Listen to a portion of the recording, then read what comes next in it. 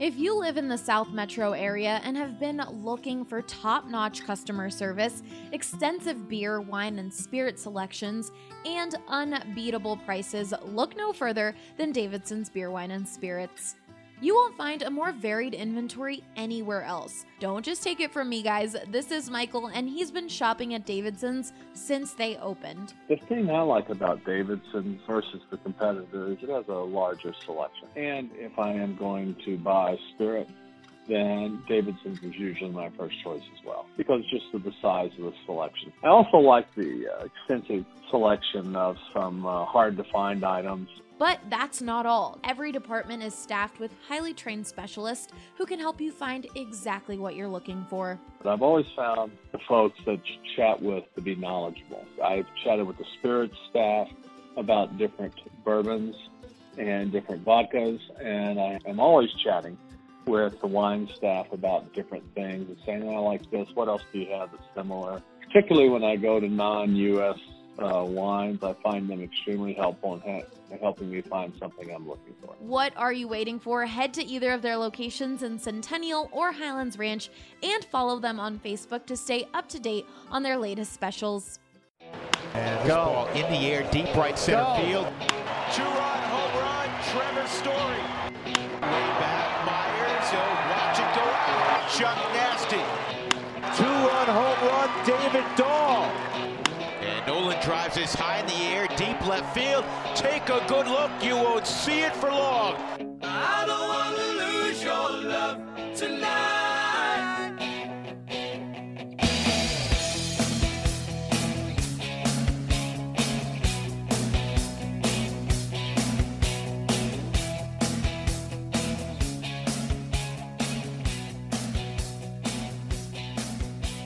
Welcome into the DNVR Rockies podcast presented by The Green Solution. Visit any one of their 17 Colorado locations or browse their entire inventory online at mygreensolution.com. Reserve products online and pick up at your local TGS Express checkout. You'll be in and out in minutes. Use code DNVR20 for 20% off your entire purchase.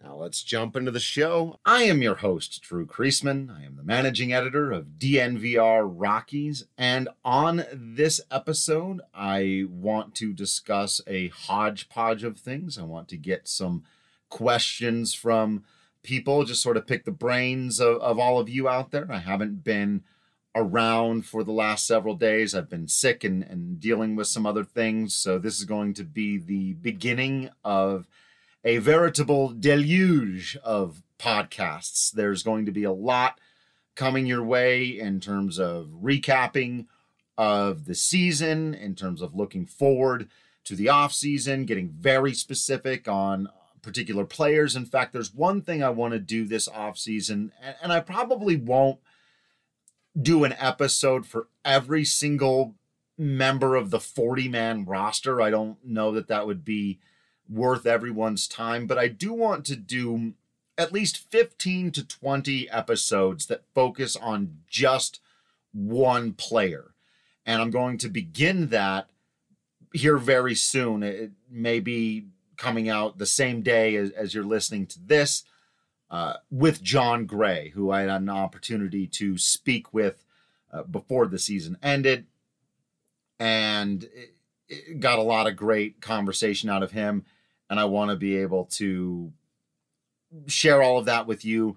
And I figured the best way to put that in full context would also be for me to just talk about his entire season and where he's at moving forward. And then I figure, why not do that with some of the guys that I didn't have the opportunity to sit down and talk with. So throughout this offseason, it is my intention to do that for most of the key players moving forward, and do an episode entirely devoted to them. So be on the lookout for the Jon Gray one here coming up soon. Before I get into some of the questions that I've gotten around on Twitter and here on Facebook and emails, I wanted to discuss the article I wrote and the new app that exists. Hopefully all of you saw that. It's a free story, so even if you're not a subscriber, you can go and check it out. Hopefully you are a subscriber. But I got another opportunity to talk with our guy, Mark Williams, who you all know from having come on this podcast to talk about a lot of the balls and strikes and the umpire stuff. And since that conversation, he has invented an app that allows you, the baseball fan, to have all of the information at your disposal about each one of these umpires and how they might impact a game. And it's really pulling back the veil of ignorance that we've kind of lived under here. And I hope everyone reads the article. I don't want to rehash too much of what's in there. You know, the thesis statement, the purpose for this to exist. It's not just about robot umpires. I saw some people, kind of boiling it down to being about that. I even saw somebody say this is basically an app that is trying to make itself no longer relevant because as soon as there are robot umpires, this app will no longer need to exist. And I suppose on some level that's probably true, but I think there's far more merit to it than just being an argument in favor of robo-umps. I think that it's at the very least worth beginning to have this conversation in factual terms. And this is part of why I think this is important. I saw some pushback of this and still people arguing things like, it really does all balance out in the end. There's nobody who's more or less impacted by unfair calls. And what we're seeing now with the data is that that's not the case, and we can check it. And so I like now that we can have the conversation about not just should human beings be calling balls and strikes, but should this particular human being be calling balls and strikes in this particular game. And as we were sort of announcing the app and I'm writing the article and I'm using it for the first time and I'm looking, okay, who are the umpires for today? And it was Tom Hallion in the deciding game between the Cardinals and the Nationals. Now, it didn't end up mattering because the Nationals scored 1,000 runs in the first inning. And so that does kind of take the importance of individual ball and strike calls out of the equation to a large extent. But not knowing that going into the game, when you looked at Hallion's numbers on the app, you discovered that this guy is one of the worst ball strike callers available. He really shouldn't have been there in the most important game. And so at the very least, we should hope for some added transparency from Major League Baseball. This will force them to be, because now the data's out there and the app uses Major League Baseball's data. And so I think that the way that this is going to work, it's not just about ushering in a new era, eventually hoping for robo-umps. There should be an immediate impact if enough people are paying attention to say, why is, for example, Alfonso Marquez was behind the dish for the deciding game between the Dodgers and the Nationals. And he has a history of being really bad against the Dodgers and really good for the Nationals. I'd have to go back and see if down the stretch that really played a huge role in the game or not, but I feel very confident saying that you could find another umpire who didn't have such pronounced numbers. It's just like looking at a ball player and seeing splits and going, hey, this guy hits 410 against lefties, but 213 against righties. Maybe just bat him against lefties, right? If a guy's a really good ball strike caller, but for whatever reason, he can never quite seem, and it doesn't have to be a pronounced bias. This is one of the things I think is interesting. Now, you might arrive at the conclusion that Alfonso Marquez has a personal vendetta against the Dodgers. Maybe he does, maybe he doesn't. Maybe he just has a particularly difficult time picking up the baseball out of those particular pitchers' hands. He can't read a Clayton Kershaw curveball any better than the rest of us. Or there could be any number. Maybe just Dodger Stadium is a weird visual for him. Who knows?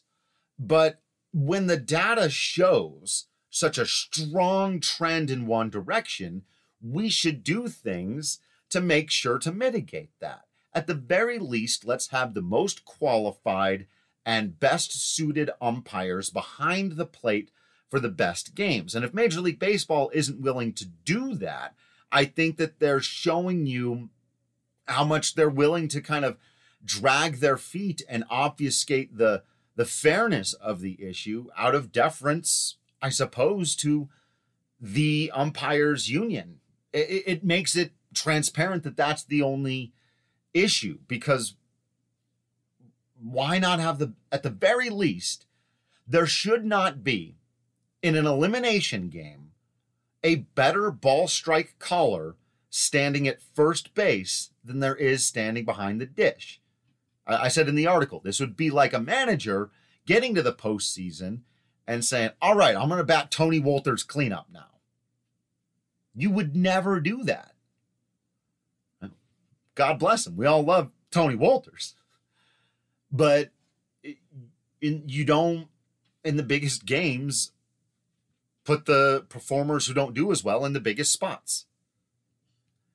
And so, yeah, it's another wrinkle in the entire story. And yes, I do hope that it kickstarts a conversation on a technological element to calling balls and strikes. But the facts are the facts.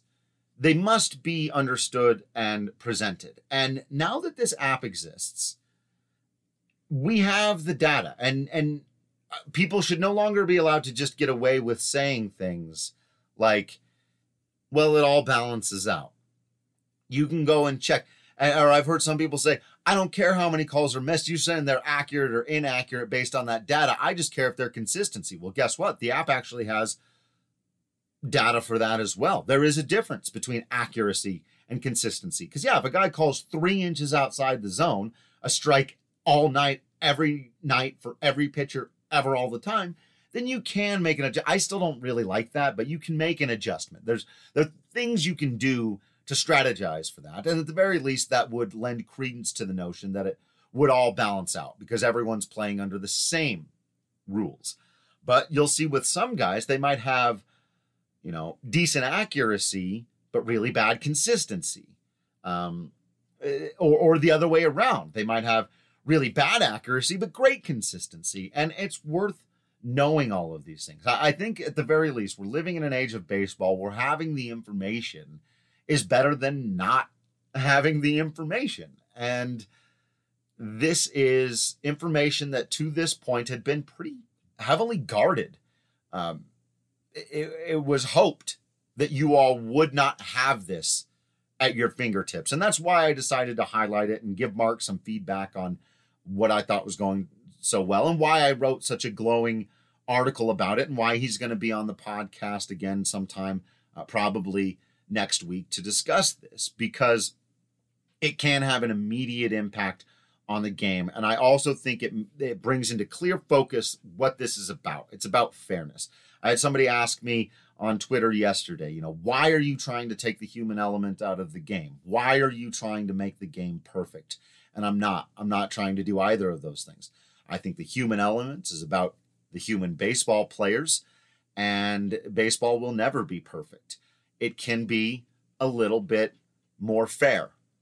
And fairness is an intrinsically important part of sports. It's not just entertainment. I'm a fan of the WWE, but it's not the same thing. And AEW, by the way, out there for everybody. I'm a fan, but it's not the same. They're qualitatively different. You don't get Cinderella stories. You don't get Jackie Robinson. You don't get George Mason in March Madness finals. You don't get these things if sports don't operate under a set of rules that all have to be enforced as fairly as possible. And that's why this is different than other ways of trying to take human elements out of the game. As long as it comes to the rules ought to be enforced as fairly as possible. And now we have the information that shows us how we can start to do that. So I'm very, very excited about it. I think the app's like 99 cents or something like that. It's definitely worth it. I've used it every day since having it. And sometimes it's worth knowing when the guy is good and being like, man, look at this umpire go. He makes so few mistakes. That's really compelling too. Like I find every element of baseball compelling. And that's one of the reasons why I've never understood Some people, why do you spend so much time talking about the umpires? Shouldn't you be talking about the other? I don't know. Some people spend all their time talking about the GM, and they don't really know what goes on inside the GM's office. But I see a lot of rampantly false speculation about what goes on inside the GM's office, or what Bud Black and his staff of coaches think. And it's all part of it. To me, it's all part of it. And they should get as much attention and scrutiny and criticism as managers, GMs, and ball players do. And until this point, we haven't been able to do that, because with managers and ball players, we got numbers. I know what that dude's batting average is, and I know how much money he's getting paid. With umpires, we don't know what their batting average is, and we don't know what they're getting paid, and we don't know how important tenure is to what they are or aren't doing. And we should. We should. And now we do. Not because they volunteered the information, but because Mark Williams and his team worked their asses off to give us this data. Not give it to us. They are charging you 99 cents. They are asking for something in return. But I think it's fair. I want to get into some questions I'm seeing kind of up here. Let's talk a little bit more about the Rockies and what they're going to do going forward, and a few extra fun little things. I'm seeing some comments on some narratives that I have seen, but I want to mention before I do that I'm loving the Colorado core, you guys. I know I've talked about it before. Breckenridge Brewery. I haven't been able to have much this last week because I've been sick, though it's a little bit lighter on the throat when you've got a little bit of a cold. But this cold weather, we were hit by this snowstorm the other day, and I'll tell you what, having a nice cidery beer to drink at the house that's not like I'm drinking sugar, really, really good stuff for this time of year. So check out the Colorado core from Breckenridge Brew. If that's not your thing, have an Avalanche Amber. Get the vanilla porter. I got the vanilla porter hat right back here because it was my old standby for sure. We put vanilla porter in the chili the other night because it's really good. If you cook with, even you don't even have to drink it. You should, but you can cook with that vanilla porter. Make some chili with it. It's really good if you've never done that before. I haven't tried cooking with any of the other Breckenridge Brew stuff, but it's worth it. It's worth checking out. I'm gonna still be here on the live, but I'm gonna throw the podcast to quick break. Come back on the other side of it, answer some questions. Diamond Club Baseball has produced elite athletes for 10 years now and is even trusted by your Colorado Rockies to run their scout team program. Diamond Club is based right here in Denver, and their goal is to treat player development just like it's a minor league organization so that your child can be set up for the ultimate success. Everyone works together to make sure that everyone's getting the proper instruction that they need to help youth athletes grow and to become great ball players, yet enjoy the game. That's why I have my son playing with Diamond Club, because it's a great way to really show them they're learning baseball the right way. That was Sean. As he mentioned, his son plays on a Diamond Club team. They offer multiple summer camps, private lessons, high school teams, and youth competitive teams. Plus, their prices are more affordable than their competition. Diamond Club has very fair price. When you kind of pay and know that all fees for the tournaments, fields, uniforms, and instruction are taken care of, as well as getting access to some of the things that other programs don't offer, like entire team instruction and fitness programs, the whole package to really make sure that a ball player ends up a well-rounded youth athlete. Believe us when we tell you that after experiencing the knowledge, positive attitude, work ethic, and fun that their summer camps provide, your child will want to play on one of their teams. Check out diamondclubbaseball.net today to learn more. Hey, you all know that taking care of your teeth is pretty important, and that's why our friends over at Green Mountain Dental Group are giving away a free Sonicare when you schedule a cleaning, x-ray, and exam. That's right, you simply have to take care of your teeth for Green Mountain Dental Group to hand over a free Sonicare.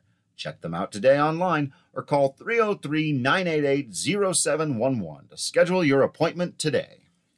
All right, welcome back into the DNVR Rockies podcast presented by The Green Solution. Got a question in here from Matt who says, what do the Rockies do with Ian Desmond? Should his contract be restructured? I don't think that's a thing you really can do. I mean, I get maybe they could, but that's not going to happen. Ian Desmond is going to be on the contract he's under these last 2 years. Next season, again, is going to be a little bit more frustrated. Kind of like that. I believe it stays right at the 15 or in that area. It's in the low to mid-teen millions he's going to get paid next year. And then it goes on to 8 for his final year. I think the biggest question with the Rockies and Ian Desmond is not can they get rid of him or can they trade him or can they find a way to get out from underneath his contract, whether it be moving him or paying him to go away, whatever. I think the biggest issue with Ian Desmond is can they find the right role for him to play, because he'll never be worth the value of his contract. That has to be put to bed. Like the continuing to be frustrated that he's overpaid while it may be valid and justified is also useless. Like there's no point in rehashing that. The team has managed to be good with Ian Desmond. They've also managed to be bad with Ian Desmond. The question is, what is his position in 2020? And I don't know that the Rockies have an answer to this. So that is why the contract gets into this conversation so often, because if he didn't have it, they could just cut him because he doesn't have a position. They could just let him walk away. But with all that money invested, you do have to give him some opportunities. And I've made this argument before, and it's worth repeating because I think it's been a little while. Like, human beings have a very difficult time separating this isn't worth it and this is absolutely terrible and must go away. I talked about this when in 2018, the narrative really popped up about they should just DFA him. They should literally pay him the rest of his contract to go play for somebody else, which, by the way, he would. That's something I think people overlook, is that Ian Desmond would immediately be picked up by another team, because no team has 25 players who are all in every way better than Ian Desmond. They don't. Every team has negative WAR players on it, even championship teams. Last year's world champion Boston Red Sox had, I think, 6 or 7 negative WAR players. It's been a while since I looked that up, so double check me but I think it's around in that area. There's nobody with 0 of them. And some of them bring different things, whether that's the clubhousiness that people like to roll their eyes at with Desmond, his ability to hit left-handed pitching, being a good base runner, being a good teacher of the game. He does bring things. So I find it unlikely that the Rockies would have 25 men on the roster who are all going to be better than Ian Desmond. The trick is that they need to recognize that he is in the 18 to 25 range of on-field production that they're going to get. And that means moving ahead of him on the totem pole, guys like Raimel Tapia, maybe even Garrett Hampson. Obviously, I think David Dahl is very clearly already moved ahead of him on the totem pole. And that's why I think this conversation has shifted more than people realize. The big news on the Ian Desmond front was after the All-Star break. They came out and basically said he's not playing center field anymore. We're not doing that, which limits their ability to force him into the lineup, as fans might put it, right? They force Ian Desmond in there. Well, if he's not going to play center field, that basically leaves him with left and first base if they want to look at that again. Now, maybe they'll come back and tell us, hey, he's our backup second baseman now. We're going to play right. Who knows? There's always some interesting surprise with Ian Desmond, but they've admitted it didn't work out in center field. And I think that there's a very strong chance that he is not, when the season begins in 2020, considered a starter. I think he'll be a bench player. And I think he'll still be one that they will want to use. And I actually think that there is a perfect role for him here. The Rockies have to play him as a primary pinch hitter, as a guy who can give rest to their left-handed outfielders a couple times a week, but as a bench player in that role. And I think he can be very good for Bud Black, who likes to have a right-handed guy with some pop off the bench, and a veteran at that. He fits all those categories. He fits in there very nicely. He can come in and pinch run if you need him to. And so I think he fits really well in that category. as long as the Rockies don't get, super, if he has a great spring training and they go, oh my gosh, Ian Desmond, and they get him back in there, I think that would be the wrong move. And it would obviously frustrate a lot of fans, but I also think there's a very slim chance that happens. I think that more likely one of these young guys is going to be considered the everyday starter. I do think Raimel Tapia is considered the front runner inside the organization to begin every day in left field. David Dahl out there in center, Charlie Blackmon in right. If they can't make any moves, then their infield is what it was. It's Nato, Story, McMahon, Murphy. I think they're going to be active on the catcher market. I don't think they're going to go after Yasmani Grandal, but I think they're going to be active. I've seen a lot of questions here about that. I think they're happy if Tony Wolters is their starter again. I do think they would explore the possibility of bringing someone in who might split a bit more time with him, or bringing someone in who could be a veteran backup as well. And I think they'll give a fair chance to Dom Nunez to make his presence known next season. But I think it's still a little bit early for him. And that's okay. I think more like mid-season for Dom Nunez. And so there's a lot of ways the team can build with Ian Desmond as a part of it and him as an asset. Like a $15 million bench guy who only gets in there against lefties. Again, you put it that way, it sounds really awful. And I've made this argument before too, and this is what's really interesting, is I actually think the Rockies need to do this with all of their highly paid guys. One or two they can afford to really try and get rid of. And I'd be shopping Murphy, but if you can't sell them, just like I was saying with Desmond, you don't just cut Daniel Murphy. You don't just pay him that money to go away when he can still bring value, and he really can still hit. But if he doesn't come back next year in better shape, and it doesn't look like he's made any improvements defensively, and Garrett Hampson's playing well enough that you do feel confident and comfortable with him as an everyday second baseman, or maybe it's Brendan Rodgers, who you now feel confident, comfortable with as an everyday second baseman, then you can do this with him too. This is my thing with them.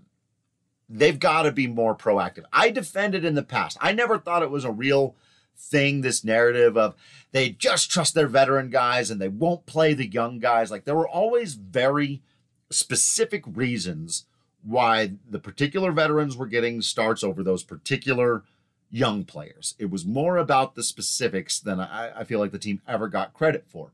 But those specifics have changed. It's a big deal. Ryan McMahon is a ball player. Raimel Tapia is a ball player, and we know these things now. We know a lot more about them. They've got a lot more experience and success. Garrett Hampson has shown you more now. So if he does come out hot and Murphy doesn't look good, I think you can send a whole message to the entire organization. Start year 2020 like this. Young guy at second base, Hampson or Rodgers, whoever has the better spring training.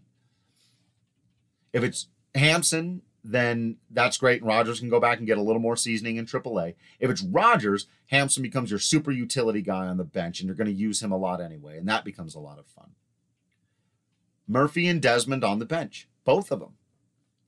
And useful.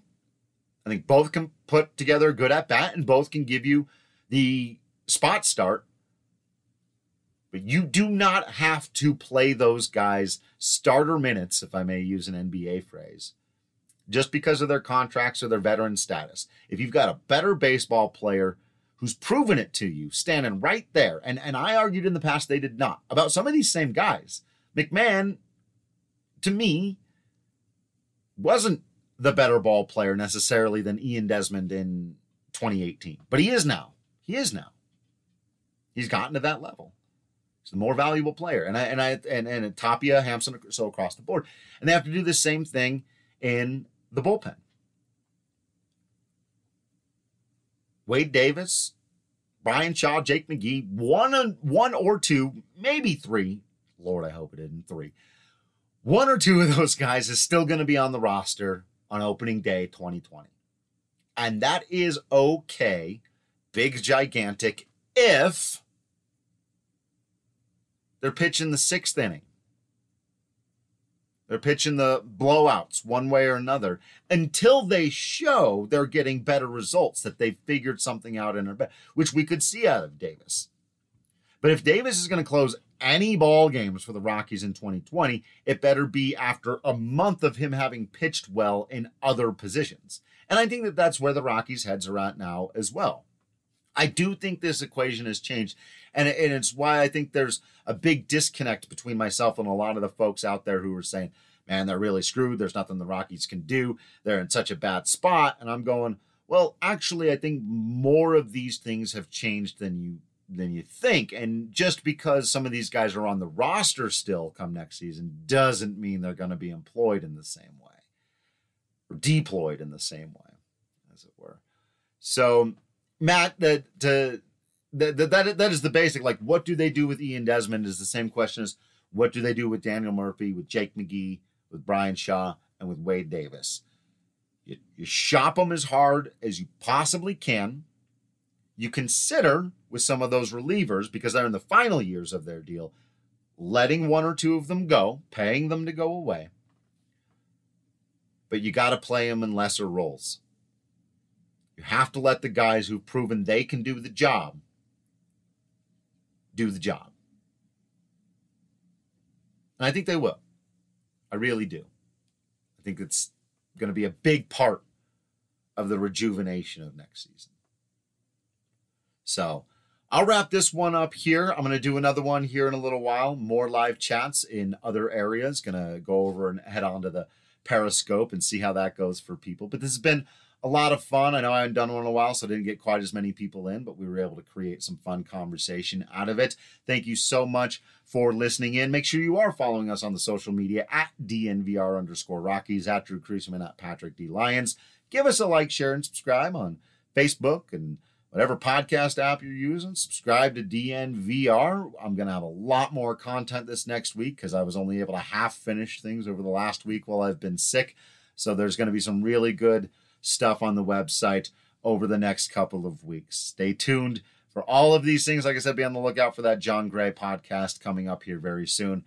That one's going to be a lot of fun. You're not going to want to miss it. I hope you will all continue to be absolutely awesome. I promise you that I will continue to be absolutely Drew Creasman. And until next time, I will see you at the ballpark. All right, who wants to make some money? Everyone wants to make money. Well, here's the easiest way you can add a few bucks to the wallet. Denver's newest travel hack is here.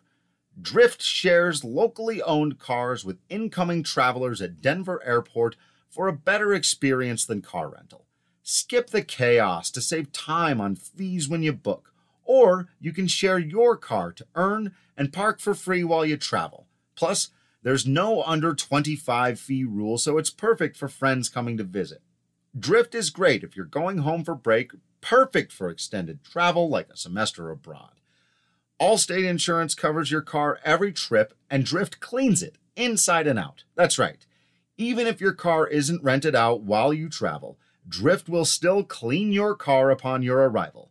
Get all the info on drivedrift.com. That's drivedrift.com.